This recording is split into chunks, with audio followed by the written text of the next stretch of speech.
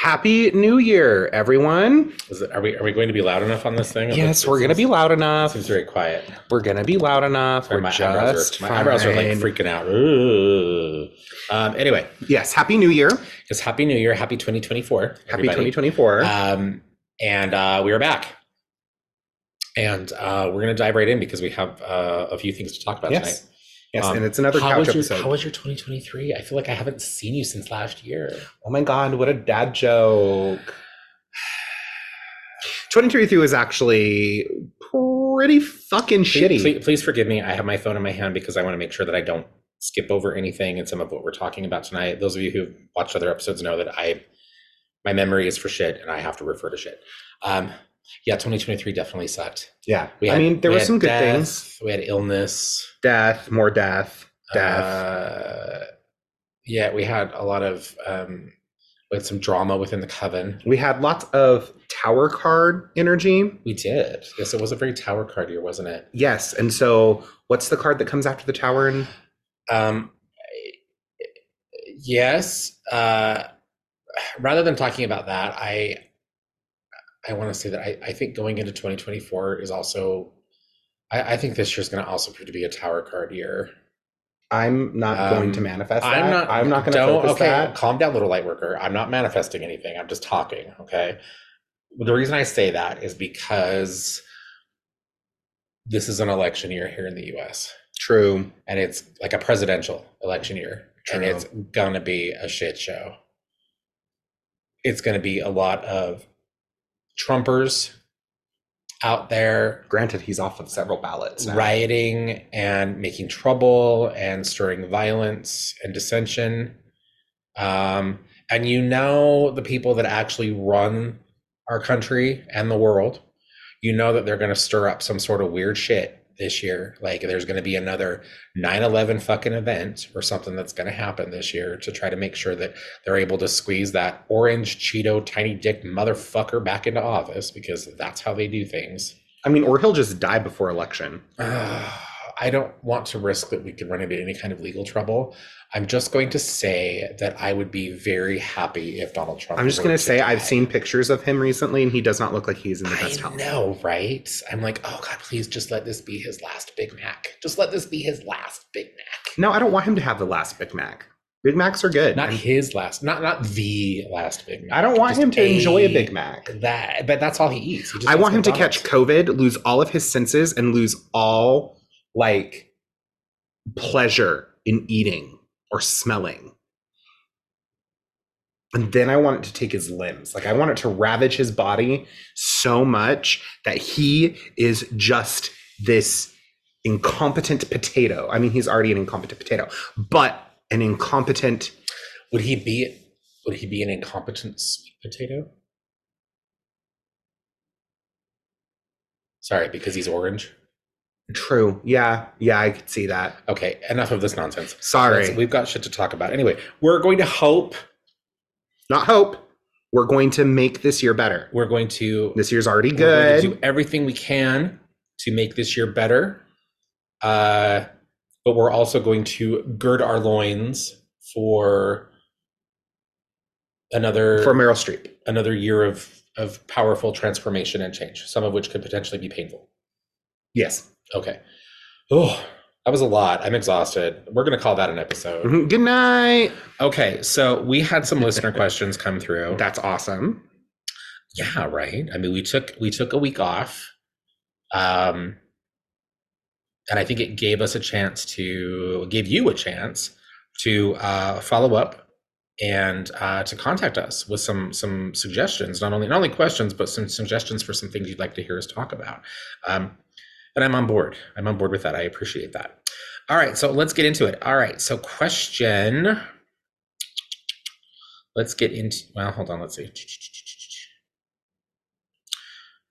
Okay, there's a lot going on here, so I'm just going to paraphrase and kind of cut through some of this. So I'm going to need my teddy bear. No. So they go on to share kind of at the end, and they mentioned, first of all, the first part of their message was really, I think, some suggestions for topics to discuss, one of which I think we probably will touch upon tonight.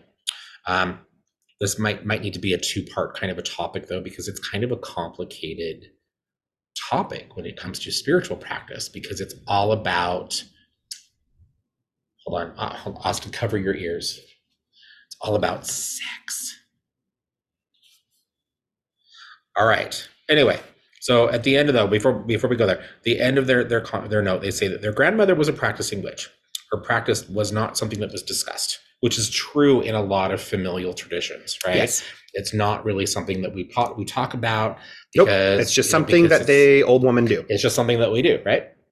And if you're learning in a familial tradition from the time that you were very little, you are deliberately put in situations where you are observing these things, right? Yes. And they can be very simple things. Like it could be like, oh, we're going to go over to grandma's house and we're going to bake cookies, right? And yeah, you're going to bake some awesome cookies, but while you're there, you might also help grandma maybe put together a puppet or do some other sort of magical work, right? And so that's typically how these things, I think, are kind of, at least initially, how they're passed on through familial tradition. Yeah, most definitely. That's how it was for me. But anyway, so she didn't really talk about her practice, okay? And the other people in the family were also not allowed to speak about or address what this woman's activities, this familial practice, okay?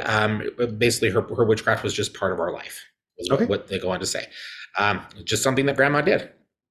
They say that when they were small, that they were scared of her practice, to the extent that when they became a young adult, they actually walked away from all of that.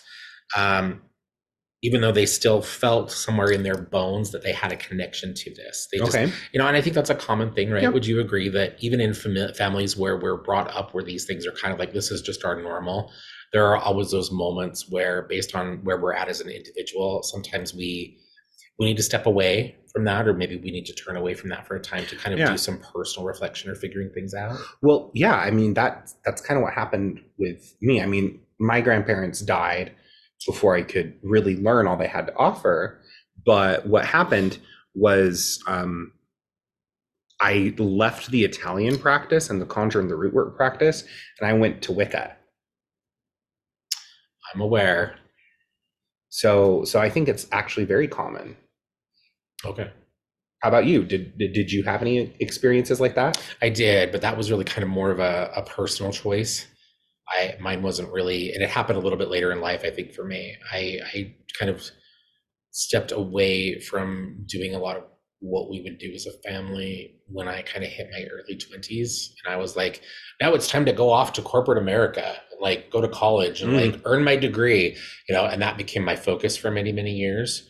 Right. And I think as a result of all of that, when I got done with school and I kind of made my way into, corporate America working situation, I think because of that, there was this part of my brain that was like, well, this is who you are now. Like you made the choice to pursue this or to do this instead. Right. And so all of that stuff is still in there, in there. It's all still part of me, but it's not something that I really need to have an active involvement in anymore. Okay. Right. Which was stupid and very short-sighted. Maybe not stupid, but short-sighted, because I found over the years of working in corporate America and trying to be just like everybody else, gross, I found that I had all these things happening in my life that were all pointing me back to the spiritual practice. They were all pointing me back to witchcraft and back to the older practices of my ancestry. And I wouldn't listen.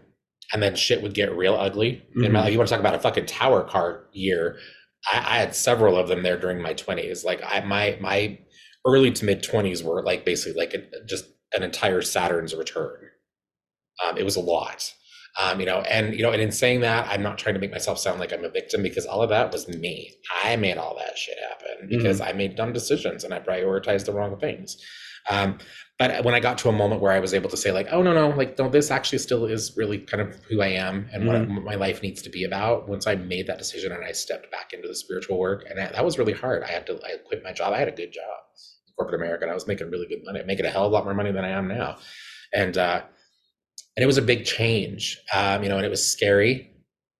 And of course, my life saw some big changes as a result of that decision, but I left the corporate America gig and I re-embraced the work as a professional spiritual practitioner, and life calmed down.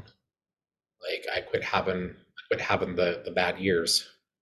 My Saturn, my decade of Saturn's return energy stopped. Anyway, So back to this person. Okay. This person is now an adult, and they have claimed or reclaimed that part of their life, the part of their life that brought them, or the connection around familial witchcraft practice, right? But they're having this crisis of identity now, I think, because they stepped away from it. And I think that this is something that is really common for a lot of people who pursue witchcraft. I think that this is a symptom of a lot of the deconditioning that has to happen, right? I'm just going to say right now, for the benefit of this listener and all of our saltines, what is this? This thumbs up. What is this? I don't know. Okay. That's so I don't weird. know. It did that on another one. It Is did. someone actively watching this right now? Is Zoom haunted? To the benefit of our saltines, I'm going to say that all of us will deal with imposter syndrome or have some crisis of identity around being a witch or whatever you may choose to call yourself at some point, because that has less to do with the witchcraft and more to do with the fact that you are a human person. Yeah. And we all have insecurity, and we all have doubts and fears. And yeah, have you ever had an issue like an identity crisis moment or an imposter syndrome moment? Oh yeah. Like all the time, right? Not all the time. Like you're having one right now. No, not all the time. I think as a witch, personally, we are constantly growing and expanding and learning and either going back to roots or finding different things. And so for me, one of the biggest imposter syndrome things that I had was actually last year. And I'm not just saying that because it was 2023, but I'm saying like February of last year, like January, I was struggling in 2023 because I was really being pulled and called to go into deeper into the conjuring root work. Okay. And while I'm a conjuring root worker, I'm also I mostly identify as a witch. And I was getting all this like, well, no, because you're not this, you're not this, you're not this, you don't do this, and I was just like, but this is the stuff that my grandmother did. This is the stuff my mama did and that she taught me. And I remember her praying psalms and I remember this and I remember that. And I was struggling really, really hard. And like, I did not feel like I was, I don't want to say worthy, but I felt like I wasn't right for it. And so when I did have a reading with a few of my, a couple of people, actually, some friends. I'm going to move this because you're like off camera. You're like over here. Oh, no one wants to see me. It's fine. People love to see you. And you're a blankie. I love my blankie. Oh, you had to cover your knee? Yes. Did you not shave today? I was being immodest. And so... You slut. Cover those ankles. But what happened was I had these readings and everyone was like, no, you're doing exactly what you're supposed to do. I got some validation, but still within me, I was still struggling with that. And the thing that needed to happen was just the type of person I am. I needed to actually physically be in a place that was directly connected to these practices. And so when I did go on that trip to New Orleans in February of 2023, I connected. And it validated lots of my own personal beliefs and experiences. I mean, there are people who were just going cuckoo nuts over Marie Laveau's shop. Yes, there were people who were just obsessed with Marie Laveau's shop and Reverend Zombie's shop and all these other shops. And I walked into several of them and I was like, there's nothing. I feel nothing. There's not that pull. But then I went into a couple of other shops and met with some friends and other connections, and I felt it, and it was there. And I found my way around the city without knowing anything about it because of ancestral connection. Yes.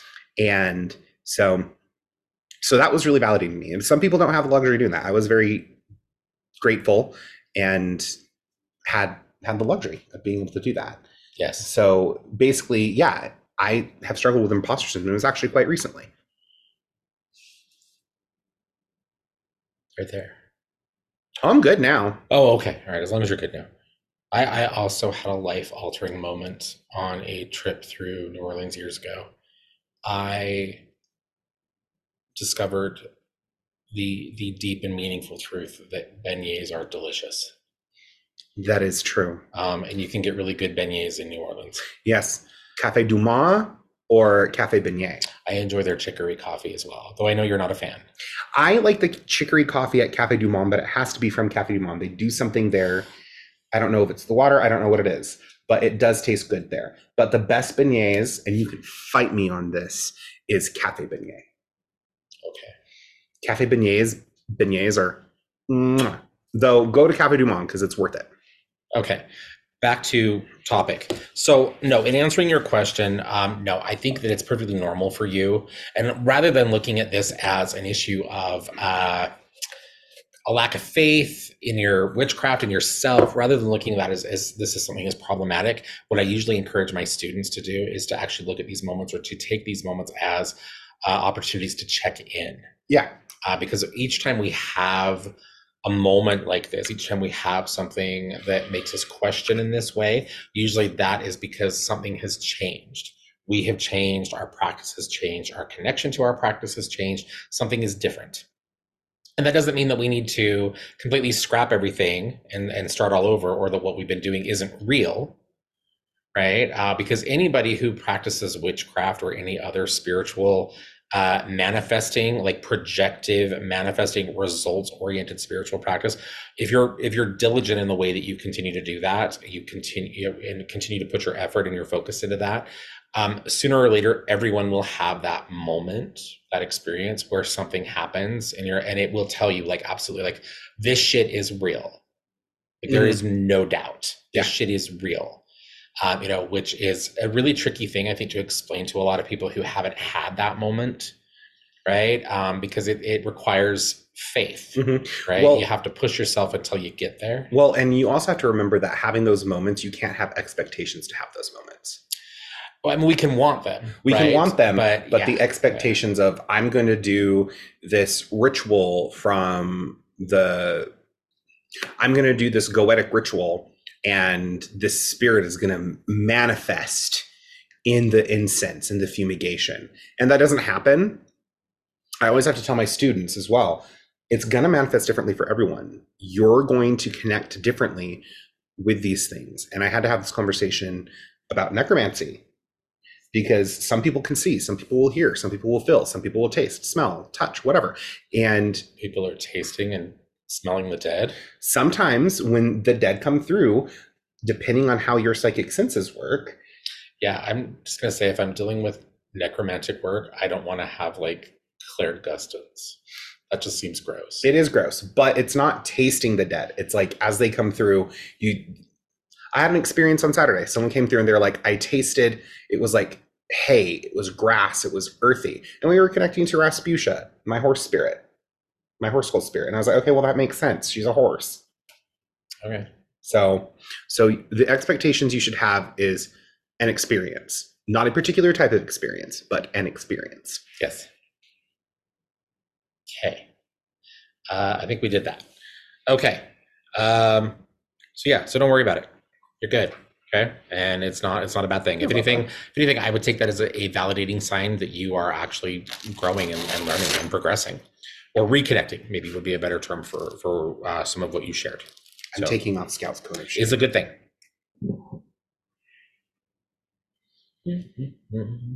Okay. So we have that one. Okay. Let me see. There was another one. Another? I saved it. I thought. Hold on. It came through in the email, and the email that I get is just a mess because I get like the shop email. I know. I created the Salty Witches podcast at gmail.com, and no one uses that email.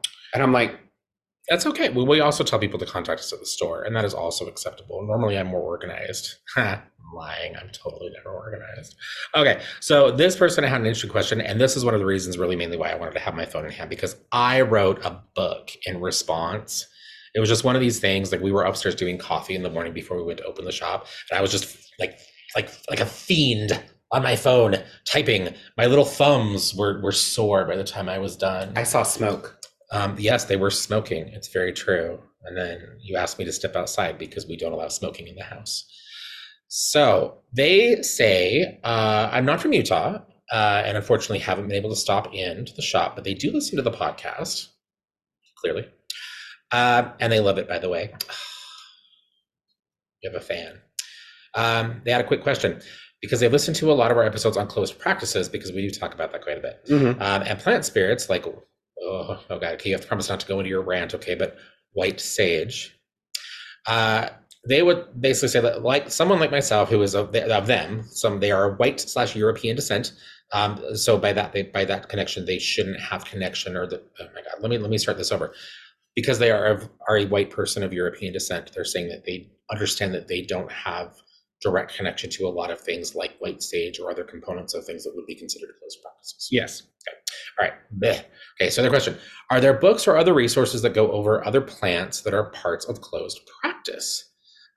They only ask because it came up, and a friend mentioned that as practitioners that they use plants like frankincense, even though they are not from around the area of the world where frankincense would be harvested or where cultures that originally utilized frankincense would be found. Okay.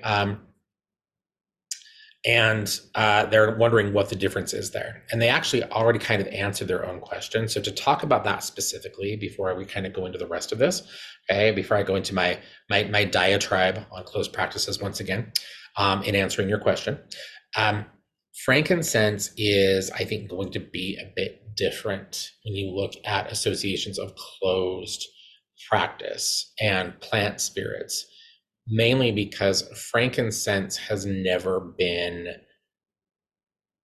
you love frankincense, okay? And it has been utilized by so many different cultures and was traded by so many different cultures. It was currency. In essence, it was.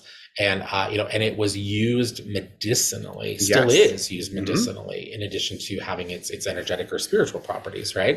I think the distinction, and why we would probably be able to fairly say that frankincense really could not be considered a closed plant spirit in really any spiritual practice, ancient or contemporary, is because so many different spiritual traditions utilized it. You had, of course, all of the different spiritual practices around the Middle East. You've got things running into Egypt, right, where we have old Kemetic traditions, right? You have a lot of things happening throughout the Mediterranean. And these were all cultures that actually traded and worked like openly and had religious structures or spiritual structures that were very syncretic in a sense that it was actually encouraged. Like it was considered acceptable to use and to do what that person was doing in their ritual, even if it was for your God instead. Well, and on top of that, you have the Catholic Church that rose to power. Yeah, and the Catholic Church, going to go there. Yeah, and the Catholic Church utilized frankincense and myrrh and some other various plants in their spiritual practices because they were mentioned in the Bible. They were mentioned in their actual book of practice. And so, of course, when you have practitioners, like I'm going to use, for example, Italian practitioners who would go to church on Sunday and attend mass and have frankincense and myrrh. Oh, heretics. They would smell that and they would notice what it did on an energetic level and a spiritual level. They would then go home and practice their Benedicatia. Word? Or their Sinatura. Okay. Thank you for bringing up Catholicism, because that I think is one of the other reasons why we can't really consider frankincense a component of closed practices, because it was something that was brought into what became mainstream religion. And that is a big distinction also when you look at that. And I'm going to go into this in a bit more detail in a moment, but something like frankincense, because of its utilization by an influence of spiritual power like the Catholic Church, this was something that was actively being pushed on people. Yeah. This was something that was being forced on people. Like in the Middle Ages, the height of Catholicism's power, right? Like that's what you did. You went to church and they burned frankincense, and right? And other things, right? Exactly. So, it didn't originate with Catholics, right? Because as I mentioned a few moments ago, we know there were a lot of spiritual practices way before Catholicism rolled around, right? That were already using this herb. So that would be one of the reasons why frankincense particularly, and myrrh by extension, could not really be classified as components of closed practices or traditions. You know what I found out the other day that I thought was really interesting, and of course this would make sense, but you know Dan McClellan, he's the theologian and the biblical scholar Yes. he's all over TikTok. Dan McClellan is amazing. Every time the man opens his mouth, I am just uh uh as someone who went to school and has a degree in theology, like when I hear him speak about the Bible, I'm like, oh my God, this man is like, he's like the Einstein of biblical scholars. I'm amazed. Anyway, he was talking the other day though about how they have found archaeological evidence on altars going back to ancient like religions that predate like Judaism, like old school, like the original Abrahamic faiths. He goes back to, or he mentioned that they have found evidence now that goes back to altars that they found that actually have evidence of the devil's lettuce, the ganja. Oh, cool. Yeah, there were. Yes, cannabis was definitely something that was burned in offering, but also burned, I'm sure, to accentuate the effect of ritual. Yes, because it'll definitely affect ritual, won't it? Yeah. Yeah, that's why all the potheads do it, right? Is because it's so good at affecting ritual. You're like, are you affecting ritual in there? Something smells funny. I'm all banging on the door, and you're like, yo, man, leave me alone. I'm doing my ritual. I haven't done that yet, but no. But I then of course you have to ask me to go and procure post-ritual munchies like Funyuns and Flamin' Hot Cheetos. Dr. Pepper, Diet Coke, usually Chinese food in there somewhere too. Try to think of all the things you've had me procure for you post ritual work. Anyway, so I just thought that was fascinating. I was like, of course it would make sense that these ancient people were getting high. You know, I didn't think it would necessarily be on weed, but there you go. Anyway, so all right. So now to answer, let's go into some of the specific reasons of why we need to distinguish closed practices. And we, as you mentioned, you listened to other episodes where we talked about this. I like having this conversation periodically because I think it's a good one. It's a necessary conversation. Yes.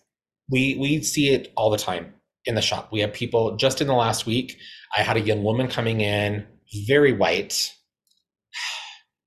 And I'm not like, did you have to turn the lights off?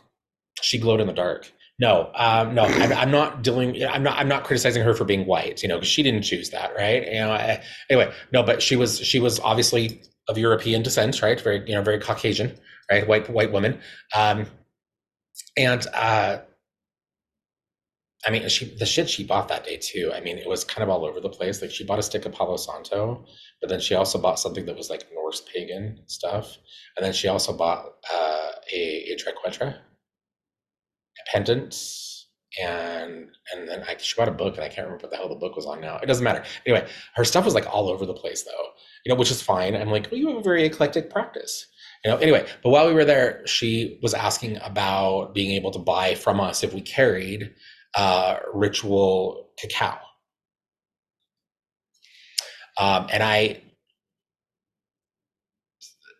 answered, my answer for her, it was one of those situations where you say something like in response. As you're speaking, you're trying to pull it back before you really think about what you're saying.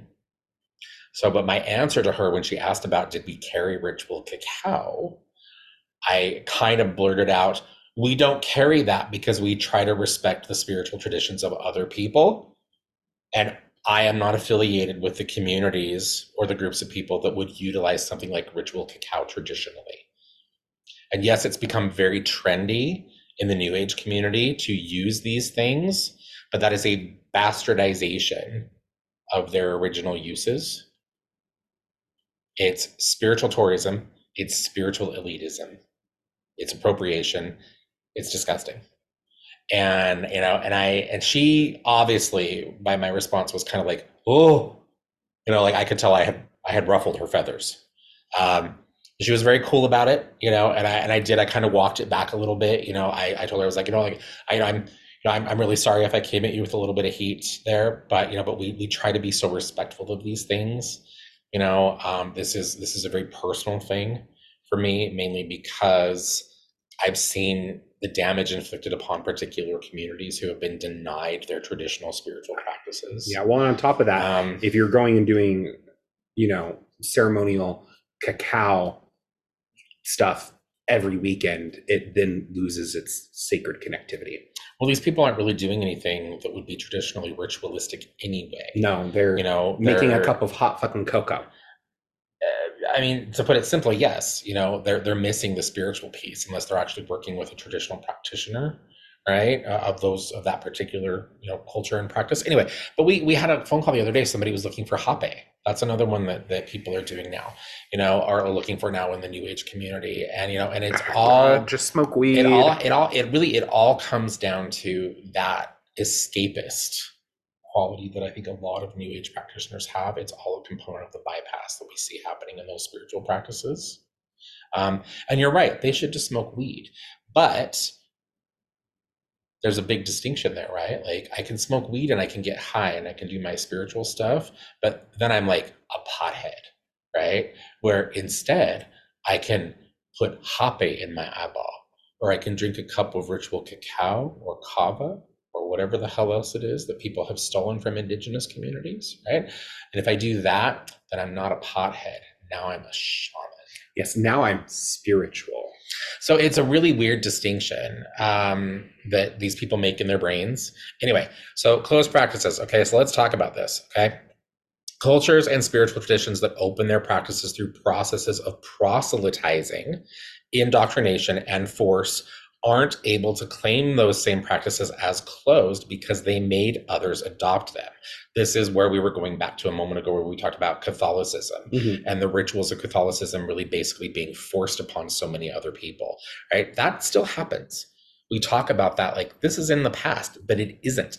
Even to this day, there are Christian religious organizations and things that are going through and forcing their systems of belief on indigenous people throughout Africa.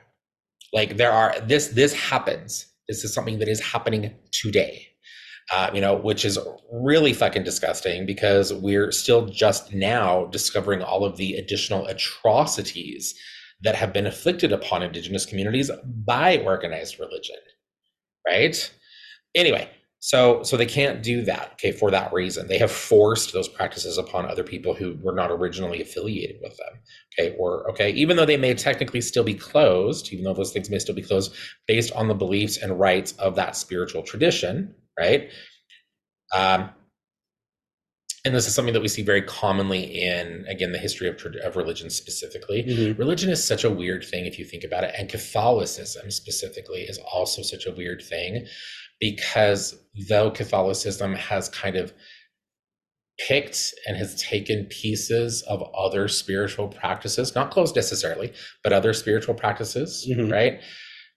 In order to actually be Catholic, Catholicism itself as a spiritual belief, as a religion, is a closed faith. In order to be a Catholic, you have to go through catechism. You have to do, communion. There are all these things that you have to do to be a Catholic. And if you don't do those things, like you can still go and attend mass, right? Like you and I'll go to mass, not all the time, but every once in a while, you and I'll get a wild hair and we'll go attend a mass, right? Because it's pretty, right? And we need the exercise. Okay? But Catholicism in and of itself is technically a closed practice. Like you have to do certain things to basically be initiated into that faith. So is it safe to say that there's a difference between a closed practice and an initiatory practice? Or would you say they are the same thing? I think they do differ because I think that there are processes of initiation in every spiritual tradition. Yes. Though sometimes people don't recognize them as such. But I also know that there are still spiritual traditions out there that it doesn't matter what you do, you're never really going to be included. Yeah. Like and this is going to sound really shitty of me, and I know there will be people out there that will argue with me, but particularly when we look at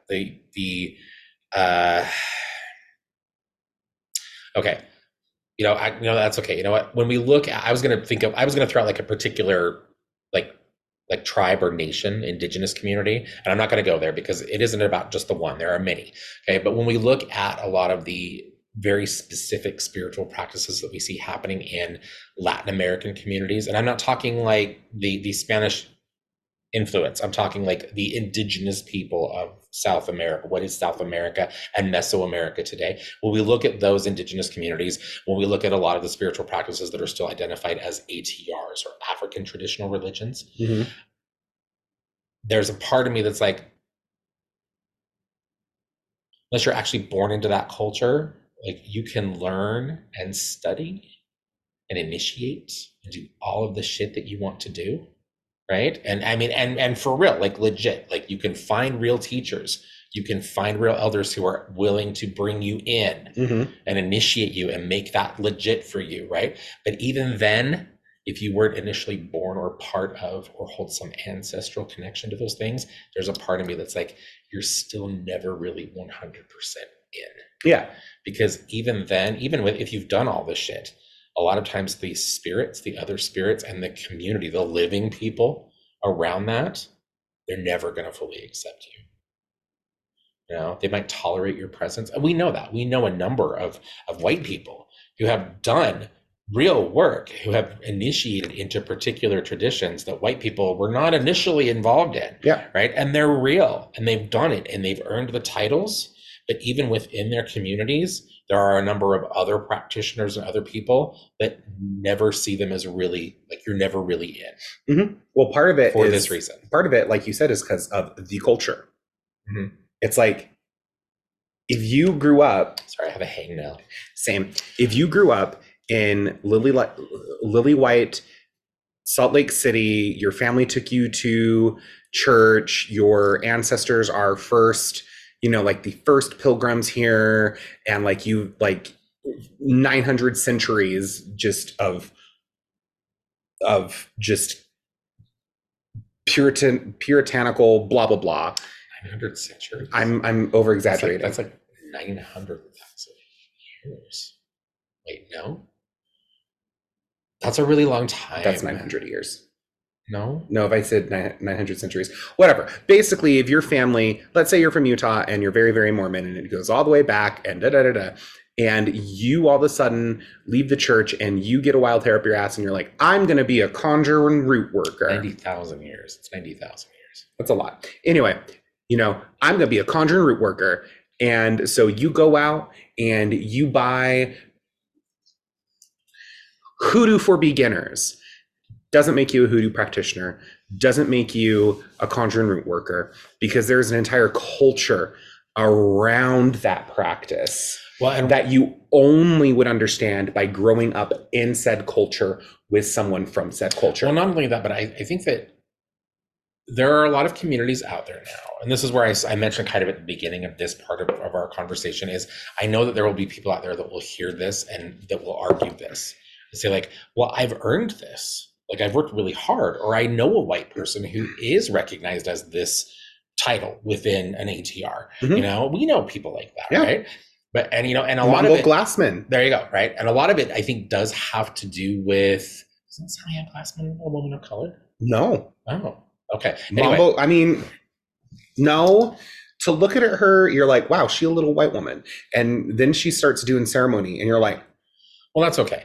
We don't need to name specific people, but I think, the point I'm trying to make here is that there are a lot of these communities and a lot of people within these communities, elders in these communities, who are more than willing to bring you in and to, in the process, also allow you to become a component of the culture to the extent that you were able to as someone who was brought in later, not born.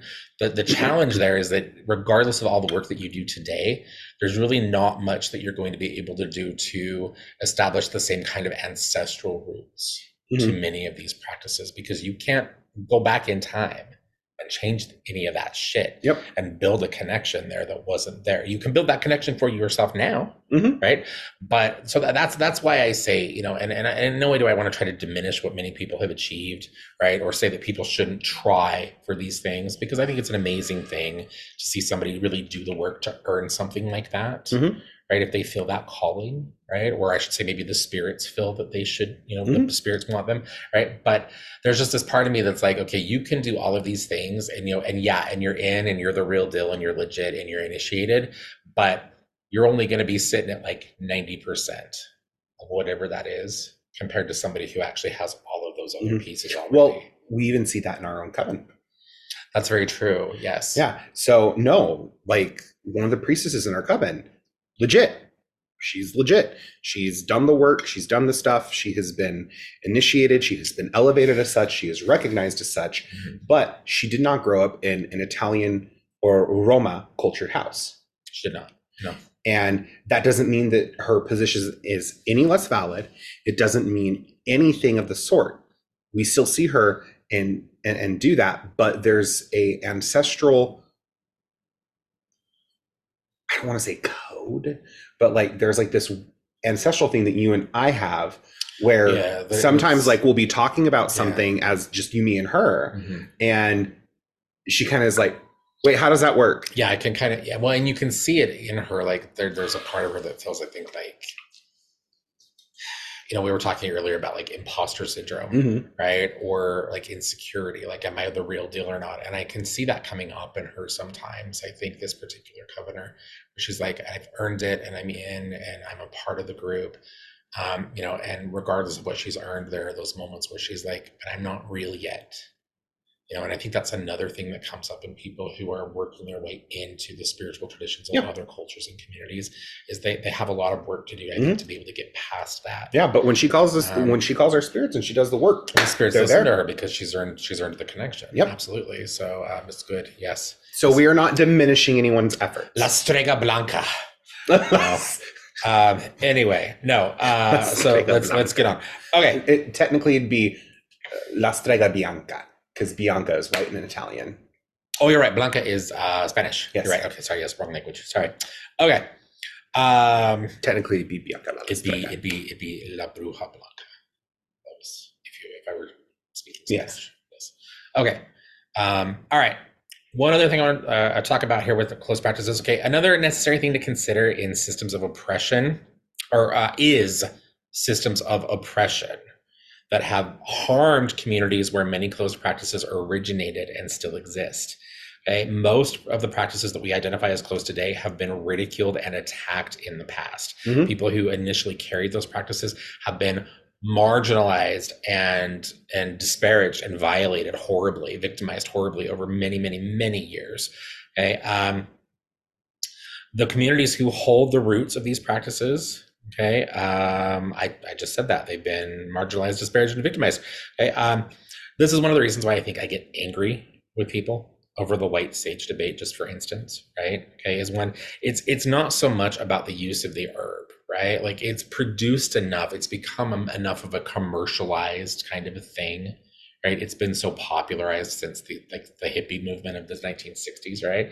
That you can find white sage everywhere. You can go to like little like trendy like millennial places like Urban fucking Outfitters at any mall and find bundles of white sage. It's pretty fucking gross, to be honest, because it's just become so commercial and capitalist. It's nasty.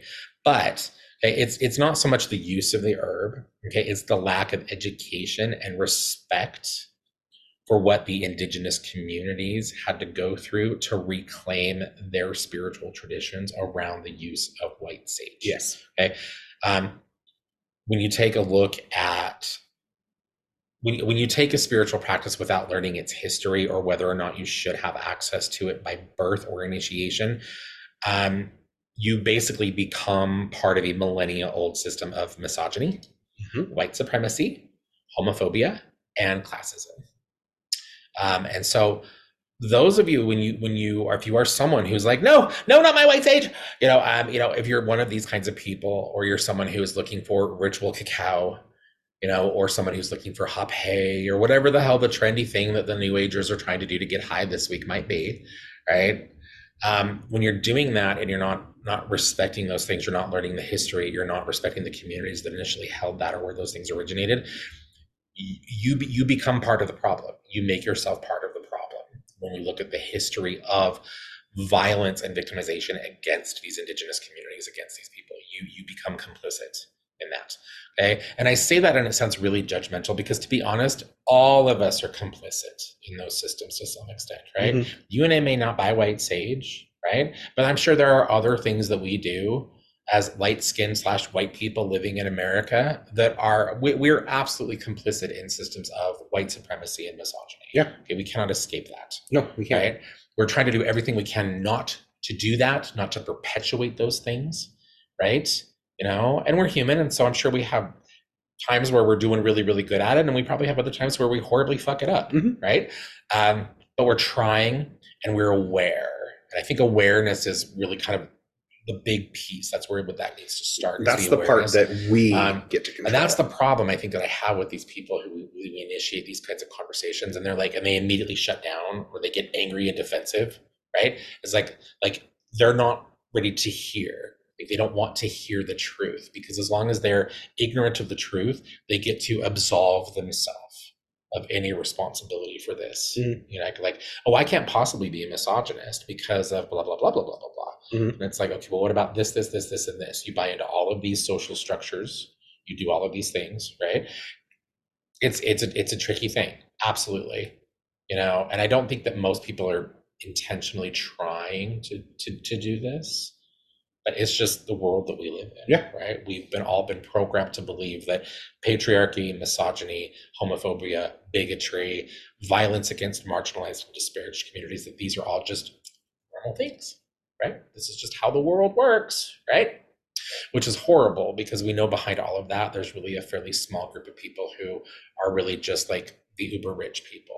And they deliberately push these agendas. They create this system. They perpetuate the system to make sure that we all stay, you know, we're all just our little drones, right? And we all just continue to do what we can to make them richer and more powerful, right? I sounded very conspiracy theorist. You are sounding a very, very that's conspiracy okay. That's theorist. my belief, and I won't force that on anyone else, but that's what I believe. Do you also think the Earth is flat? I do not think the Earth is flat. I think the Earth is a lovely spherical shape, not a perfect circle. We know that it's not a perfect circle. That's actually been proven astronomically now. It also bulges a little bit on the sides because of its spinning. Well, and the holidays too. True. I mean, we're all bulging at the sides now after the holiday season, I think. Any of you people, any of you saltines listening or watching this, if any of you people are like these lucky skinny bitches who make it through the holidays without putting on a pound, go fuck yourself. Anyway, another important piece to discussion is who holds the power to determine the closed nature of a practice. Okay, this can be tricky because that power varies in different groups and practices, different traditions. Okay, for example, an African descended Black person of fundamentalist Christian faith, though they may be Black, and maybe even have ancestral connections to areas of the world where African traditional religions originated, right? Fucking slave trade. Anyway, right? That person, because they have now been raised and have chosen Christianity as a belief, that person cannot speak on the closed nature of practices found within African traditional religions. Okay? That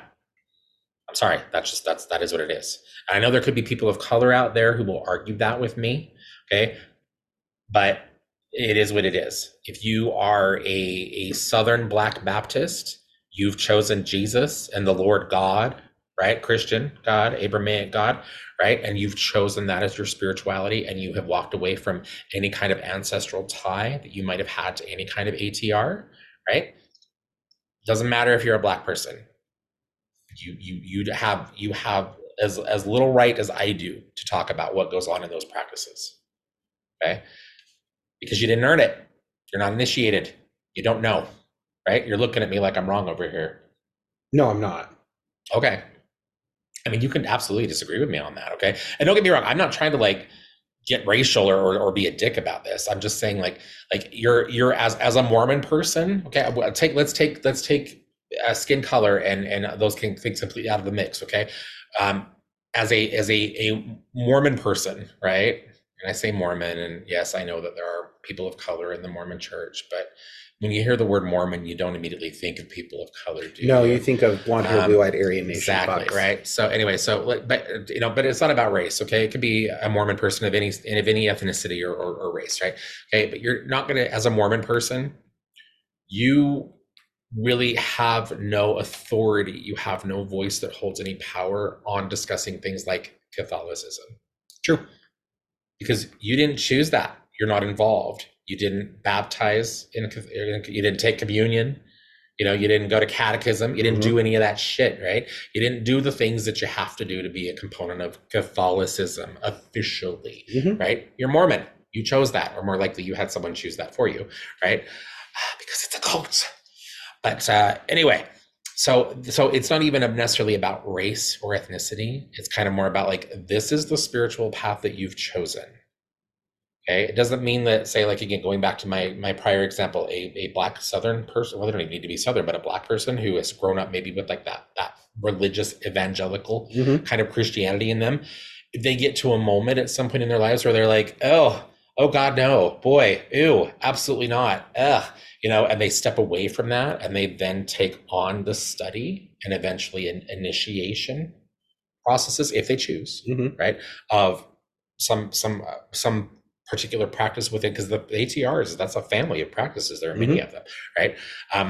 Then yeah, they're absolutely legit in that situation, right? Because they've studied, they've done the work, they've made the progression.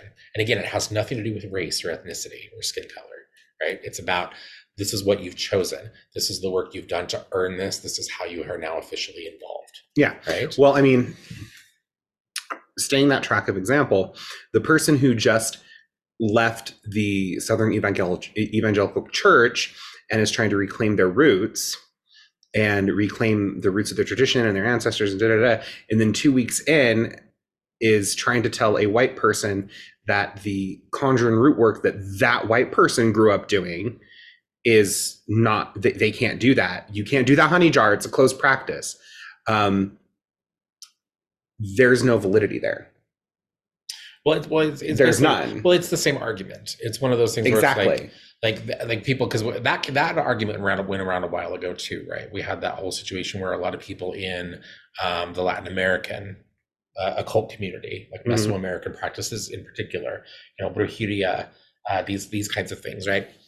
There were a lot of them that were really angry that there were a lot of white witches and white spiritual practitioners going on about the use of honey jars, right?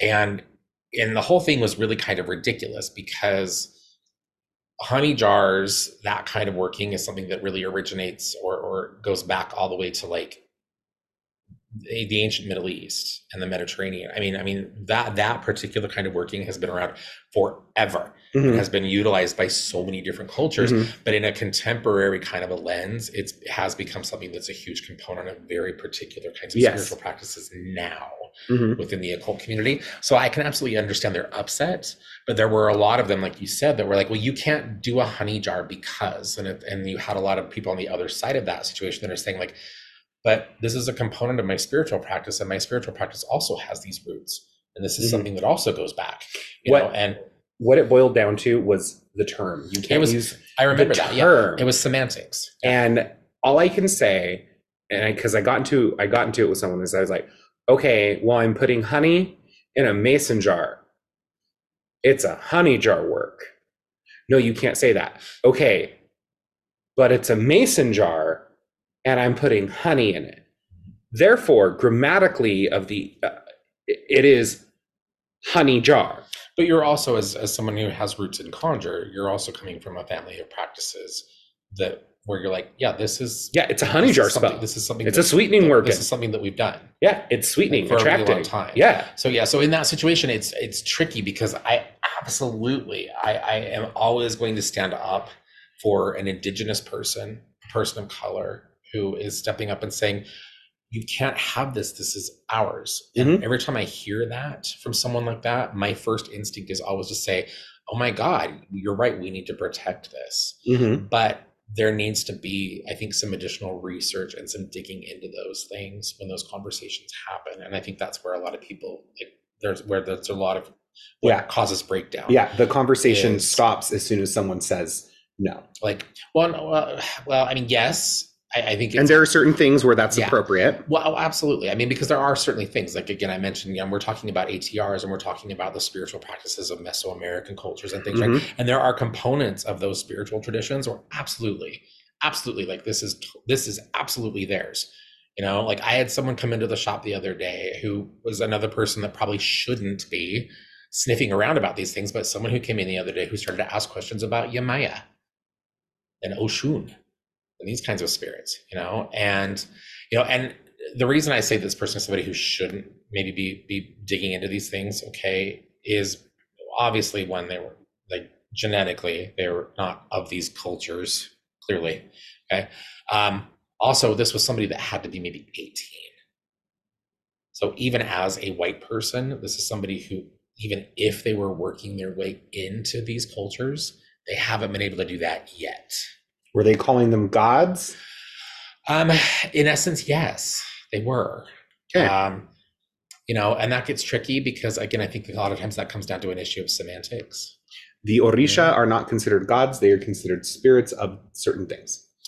That's okay. We don't need to go there.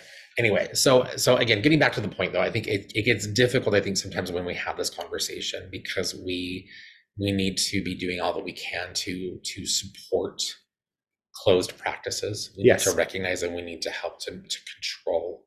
We need to be able to gatekeep those things. We need to support other communities in gatekeeping those things, right? But we need to be reasonable, I think, or we need to be more intelligent, I think, sometimes about how we do that. And in going back to my point in this, okay, the point I really wanted to make about this, okay, is that people, regardless of their connections, unless they've actually done the work of spirit to be a part of whatever that practice is, they really don't have a voice when the argument around whether it is closed or not comes up. Mm-hmm.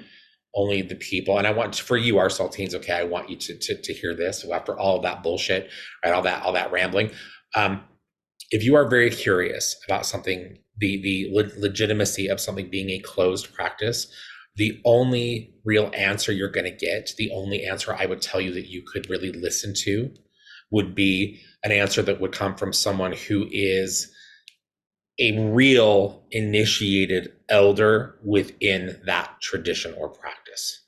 Okay. Anybody who has not earned that within a practice, they will, of course, we all have opinions, right? I mean, God, that's all you and I do is share our opinions on things, right? We all have opinions, but somebody who is I'm trying to think of a religion, a palero, mm-hmm. right? Someone who's actually done the work to become that, mm-hmm. right? They're going to have whatever their opinion, no matter how educated I may be, right? On whatever those practices are, if they've actually done it and they're a part of the practice and I am not, their voice and their opinion is always going to be louder than mine. It needs to be louder than mine. Okay. So, and that's what I'm getting at basically with all of this talk is that we need to go to the source. We need to go to people who are actually involved in these things, who have earned and proved that they have a right to be the voices for these communities. 100%. Okay. All right. Anyway, let's see.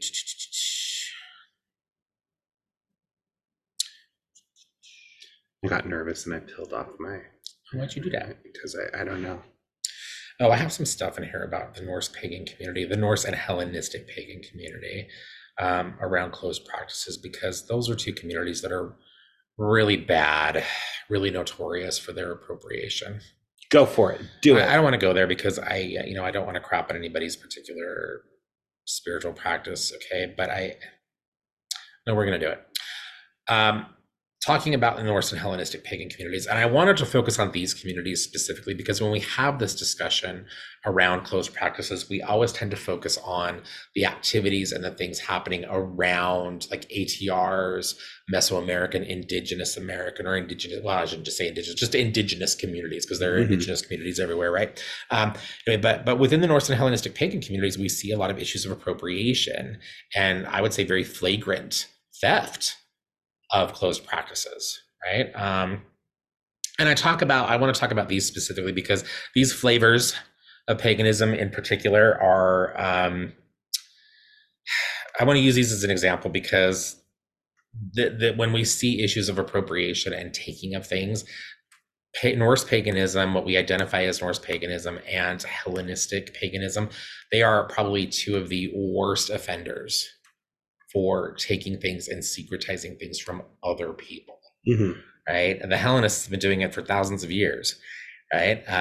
Anyway, okay, but the cultures of origin for those pagan paths, not the pagan paths themselves, okay, but again, cultures of origin, right? We're talking about Scandinavian people, Teutonic people, Norse ancestral, right, people, right, and most of the communities that we see around Hellenistic, right, Hellenismos. So we see Greek, Italian, right, Sicilian, a lot of those Mediterranean communities, right? Those communities, okay, the cultures of origin for Norse and Hellenistic paganism, right? They gave their traditional spiritualities away, right? And I really maybe saying they gave them away isn't right. They relinquished their traditional beliefs and practices for Christianity, right? And in a lot of those situations, I don't think it was a matter of choice. It was a matter of like, you're going to believe this or you're going to die, right? You know, because we know that's what Christianity has done, right? No religion, the churches are evil, okay? But those cultures, they gave those practices away, right? They've lost them to time now, many of those practices, right? Because of their switching over and embracing Christianity as a religion, right? Okay, the influence of Christianity, okay, has also prevented the passing on of information historically in many of those situations, right?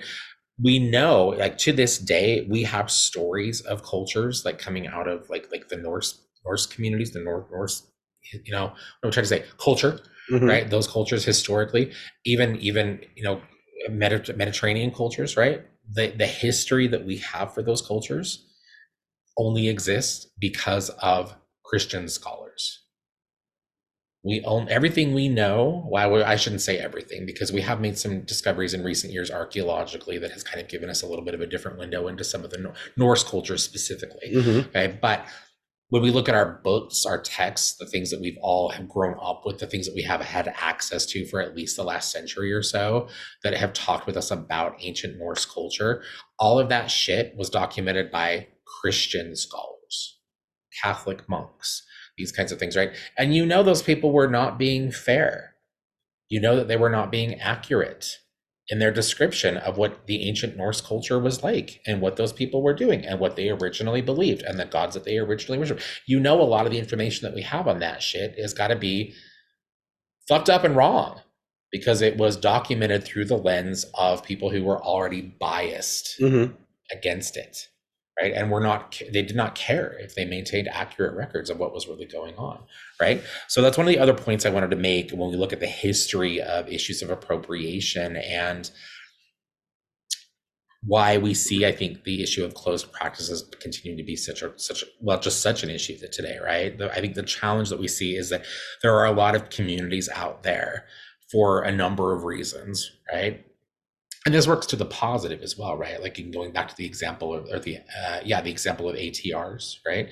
You have a lot of Black people and other people of color, because ATRs, though we identify them as African traditional religions, those are spiritual practices that moved all the way through the Caribbean, right? There were a lot of other indigenous communities that were kind of brought into those practices. So they're not really African purely anymore, right? Based on the way that those things progressed over the world, right?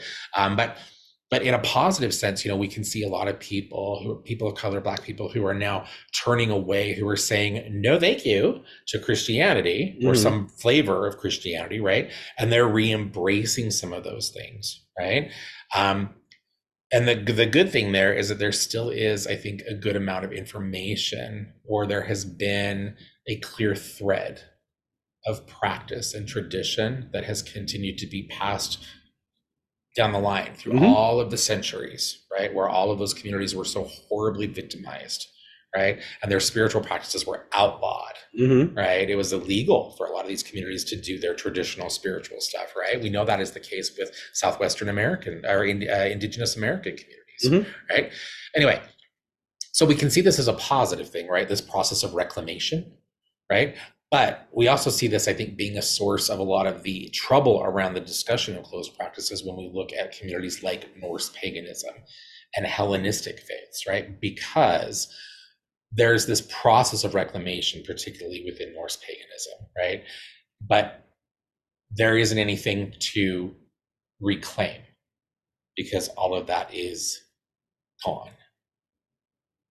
Well, I shouldn't say all of it, but most of it is gone, right? And you've got these people out there now, and this to me, and I'm not a Norse pagan, and so I try not to get involved in these discussions because one, it's really none of my damn business, right? But when these discussions are brought to me, I certainly have some very strong opinions, right? Which is why we're doing this now, right? But I see people all over the place now identifying themselves as Seethers and Gothi, and any of a number. Volfa?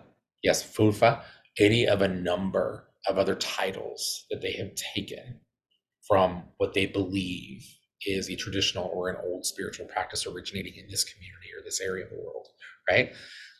And I see these people out there claiming these titles who are doing these things, and I'm like, okay, well, that right there, that's absolutely indigenous American, no doubt. That originated in Asia. That came from the Middle East. This is something that you pulled out of your ass completely. And don't get me wrong, nothing wrong with you coming up with your own shit, but you're not really coming up with your own shit, are you?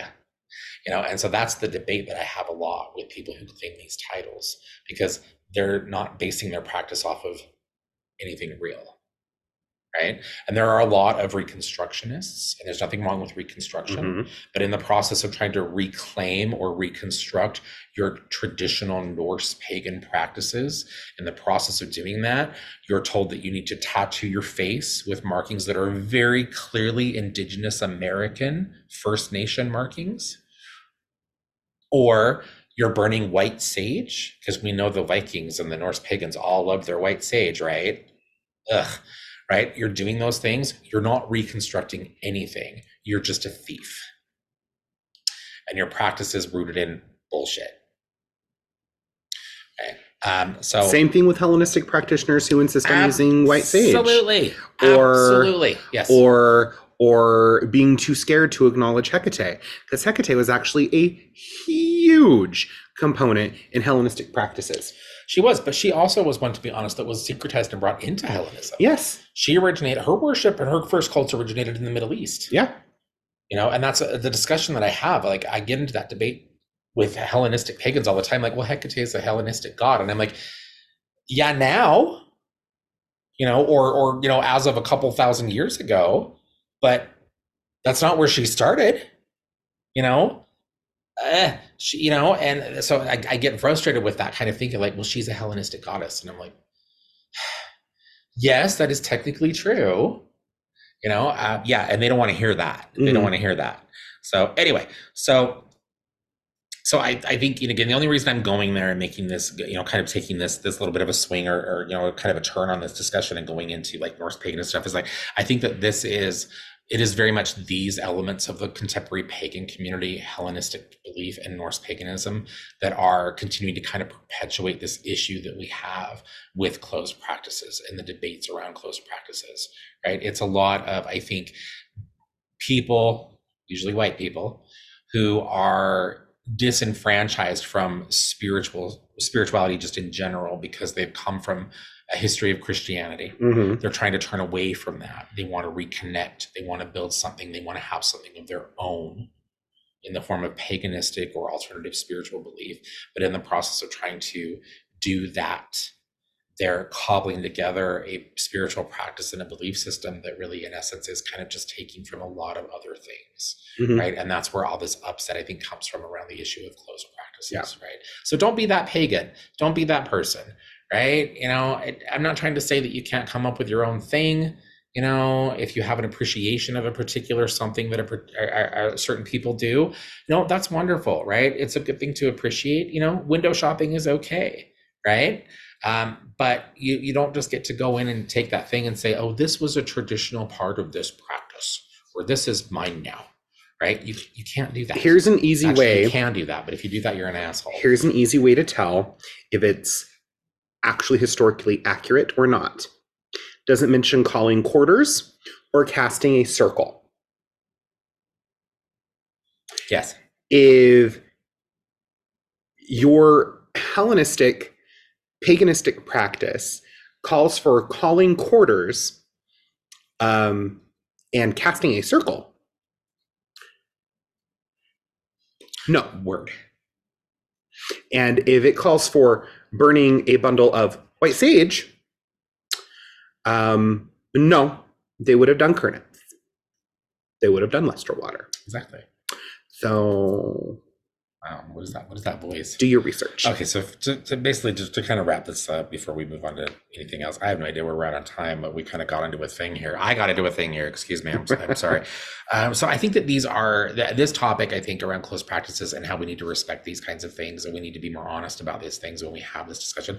To be honest, I think this is a difficult conversation for most people to have. It is, because it's uncomfortable. And it is because I think most of us, we want to be able to avoid these conversations. I think make us all take a look at ourselves and our behavior. I think sometimes in what we've done in our spiritual practices and what we're choosing to put our belief in. I think that these kinds of conversations force us all to look at ourselves in ways sometimes that can be uncomfortable. Yes. Right? Because in doing that, we have to acknowledge those areas where we've been complicit in whatever it is that is wrong, right, in our world, right, and around the way that people take things from these traditions that they shouldn't. It's like the difference between the U.S. teaching history and Germany teaching history. Exactly. Right? In the U.S., we just want to pretend that slavery didn't happen and everything's always been awesome.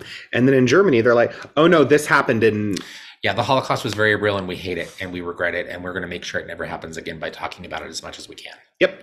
Yeah, exactly.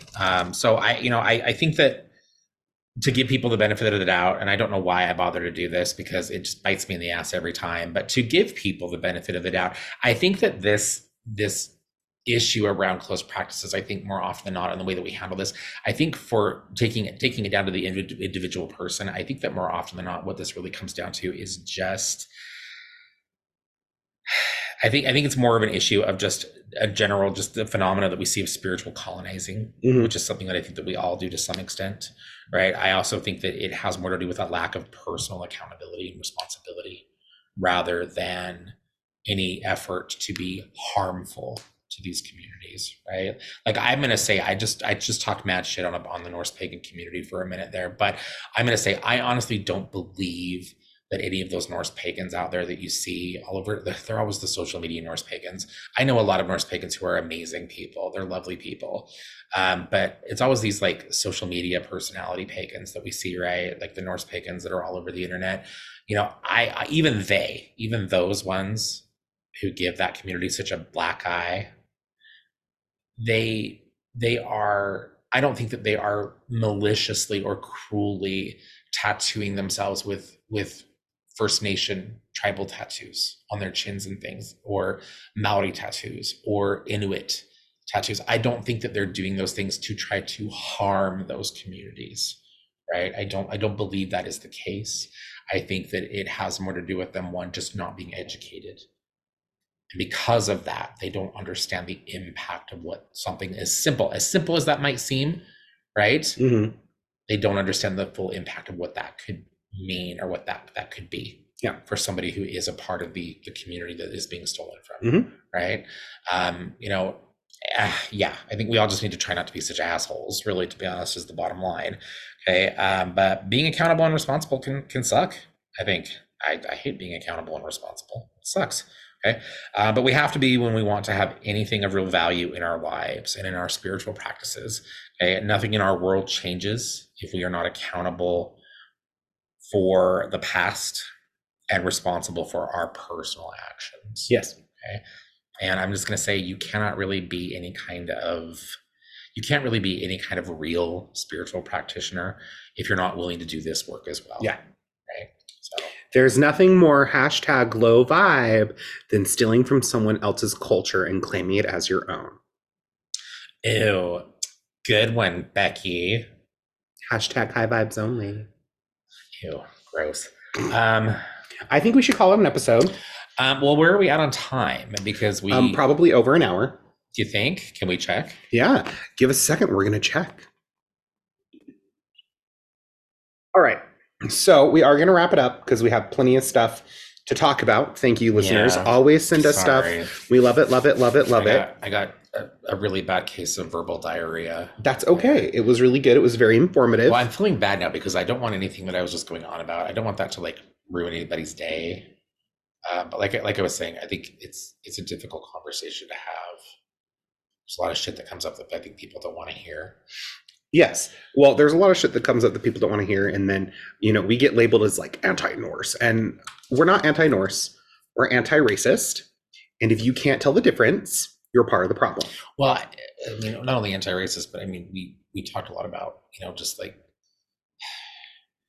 the closed practice thing is again, it's something that goes beyond race. I made the example, and the last thing I want to do is offend any our saltines that are people of color, Black, Indigenous people of color, right? The last thing I want to do is offend any of them, because those are the listeners that I think, those are the saltines, those are the people in our community, not just on the podcast, but at the shop. Those are the people I think more than anything that I value the most, because they are walking the same path that a lot of white and light-skinned people are. They're walking the same spiritual paths. I mean, their paths are kind of going in different directions, right? But we're all walking those paths. But these are also communities that are still very actively caught up in the process of taking back a lot that has been taken from them. Yes. Right. So the last thing I want to do is convey any kind of disrespect for BIPOC communities around these issues. So, again, going back to what I said, earlier, it's not even really, to be honest, a lot of the time, I think, an issue around race or ethnicity, though it is, and culture. I think really the bottom line when it comes down to closed practices is if it's not something that you, through a process of research, can see that you have clear connection to, you need to make the commitment to learn and to go through all of the processes to actually be able to really claim that. Otherwise, you need to leave it the fuck alone. Yes. And you need to be okay. You need to accept this just isn't for me. And you need to move on and find something else. Yes. And you need to leave those practices to the communities that they originally belonged to if you're not prepared to really earn them. Just don't be a dick. Yeah. Yeah. I'm making that. I made that last statement because we had someone come into the shop the other day who said, "Wow, it's really surprising to see that you actually have Norse stuff in here," and it really irritated me. That's because all the other shops in the area tell everybody that we don't like Norse pagans, right?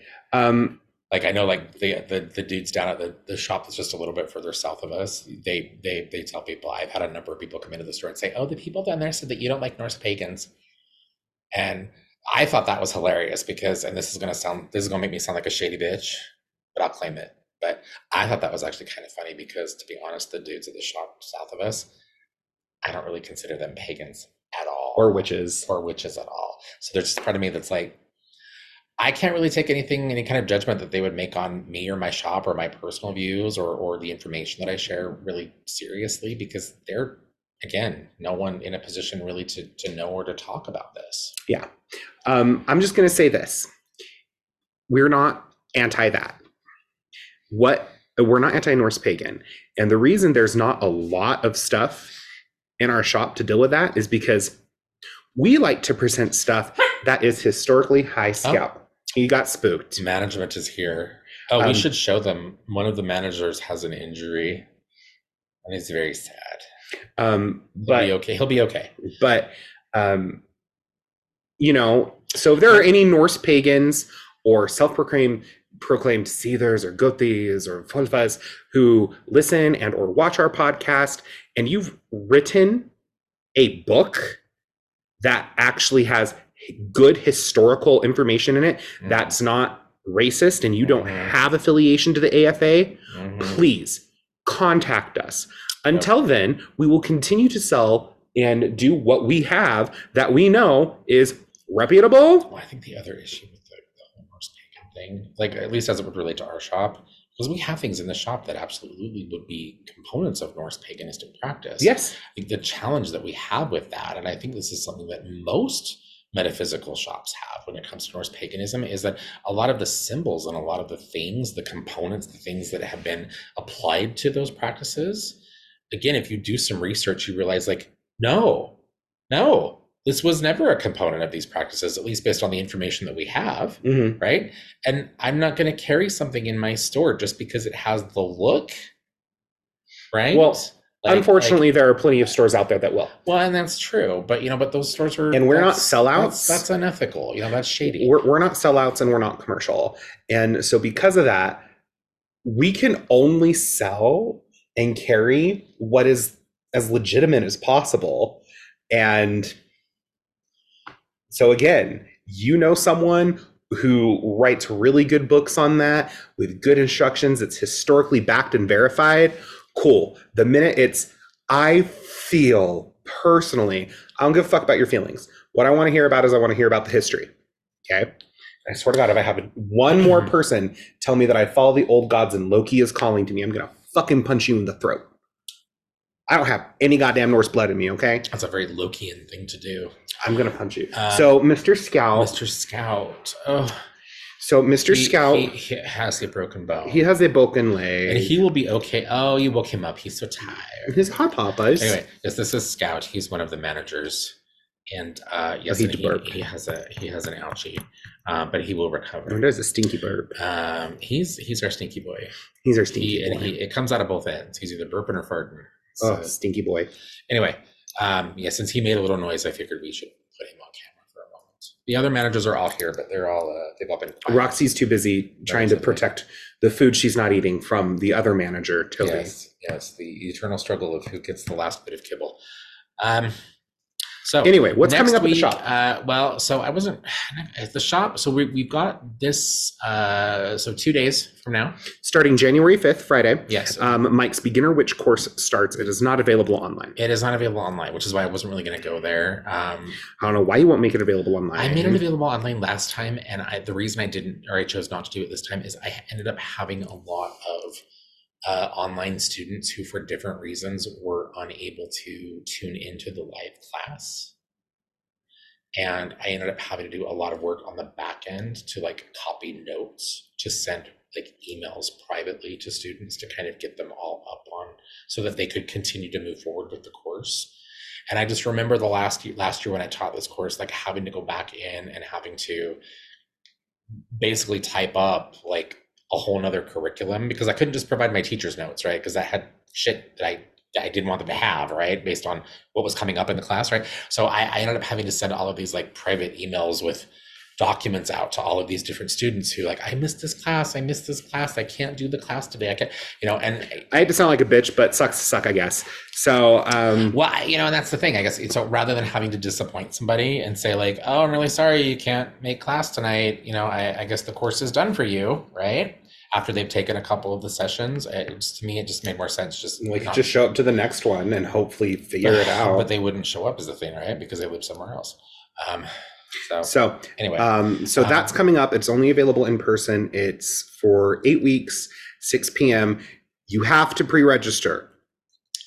No, you cannot join halfway through.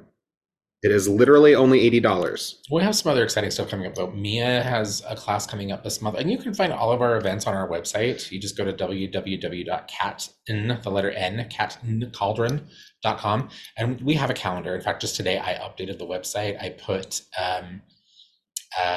all of February's events are now on there. Oh, cool. You have your Reiki attunement course coming up for level 1, which will be amazing because it's both Usui and Blue Fire. Yep.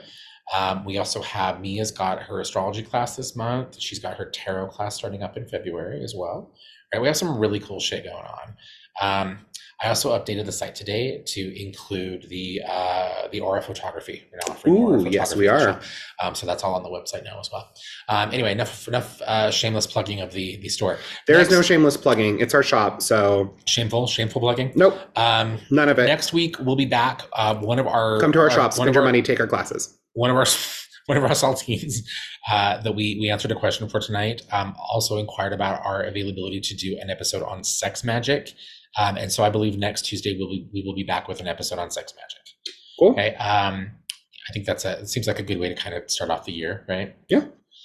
Since this episode was basically just another answer questions and listen to Mike bitch kind of episode. I'm down for it. Anyway. Oh my goodness, Mr. Scout. So he looks very gray in this light. There's a gray tone to him, which is very, very odd. Anyway, so we'll be back next week with sex magic. No, we will not be performing anything on the podcast. We have an OnlyFans page for that. No, we don't. We don't. No one wants to see this. No. Anyway, we also are going to be talking in the episode after that on working with herbal spirits. Okay. Basically, specifically beginning, like for people who are kind of new, beginning herbal spirits. So we'll be talking about that as well in another episode here coming up quick. So anyway, that's all I've got for tonight. Thank you everybody for listening to my rant. And do send us your questions and your comments. Yes. The Salty Witches Podcast at gmail.com or wherever else y'all are sending them. Or info@catandcauldron.com. Either is fine. We don't care. You can also message us on Instagram and Facebook, and we're everywhere. We're everywhere. We're like herpes. We're everywhere. Gross. Okay. I just meant it's very common, not that it's everywhere. Do you want to turn it off, Scout? He's like, no. Bye, everybody. Bye.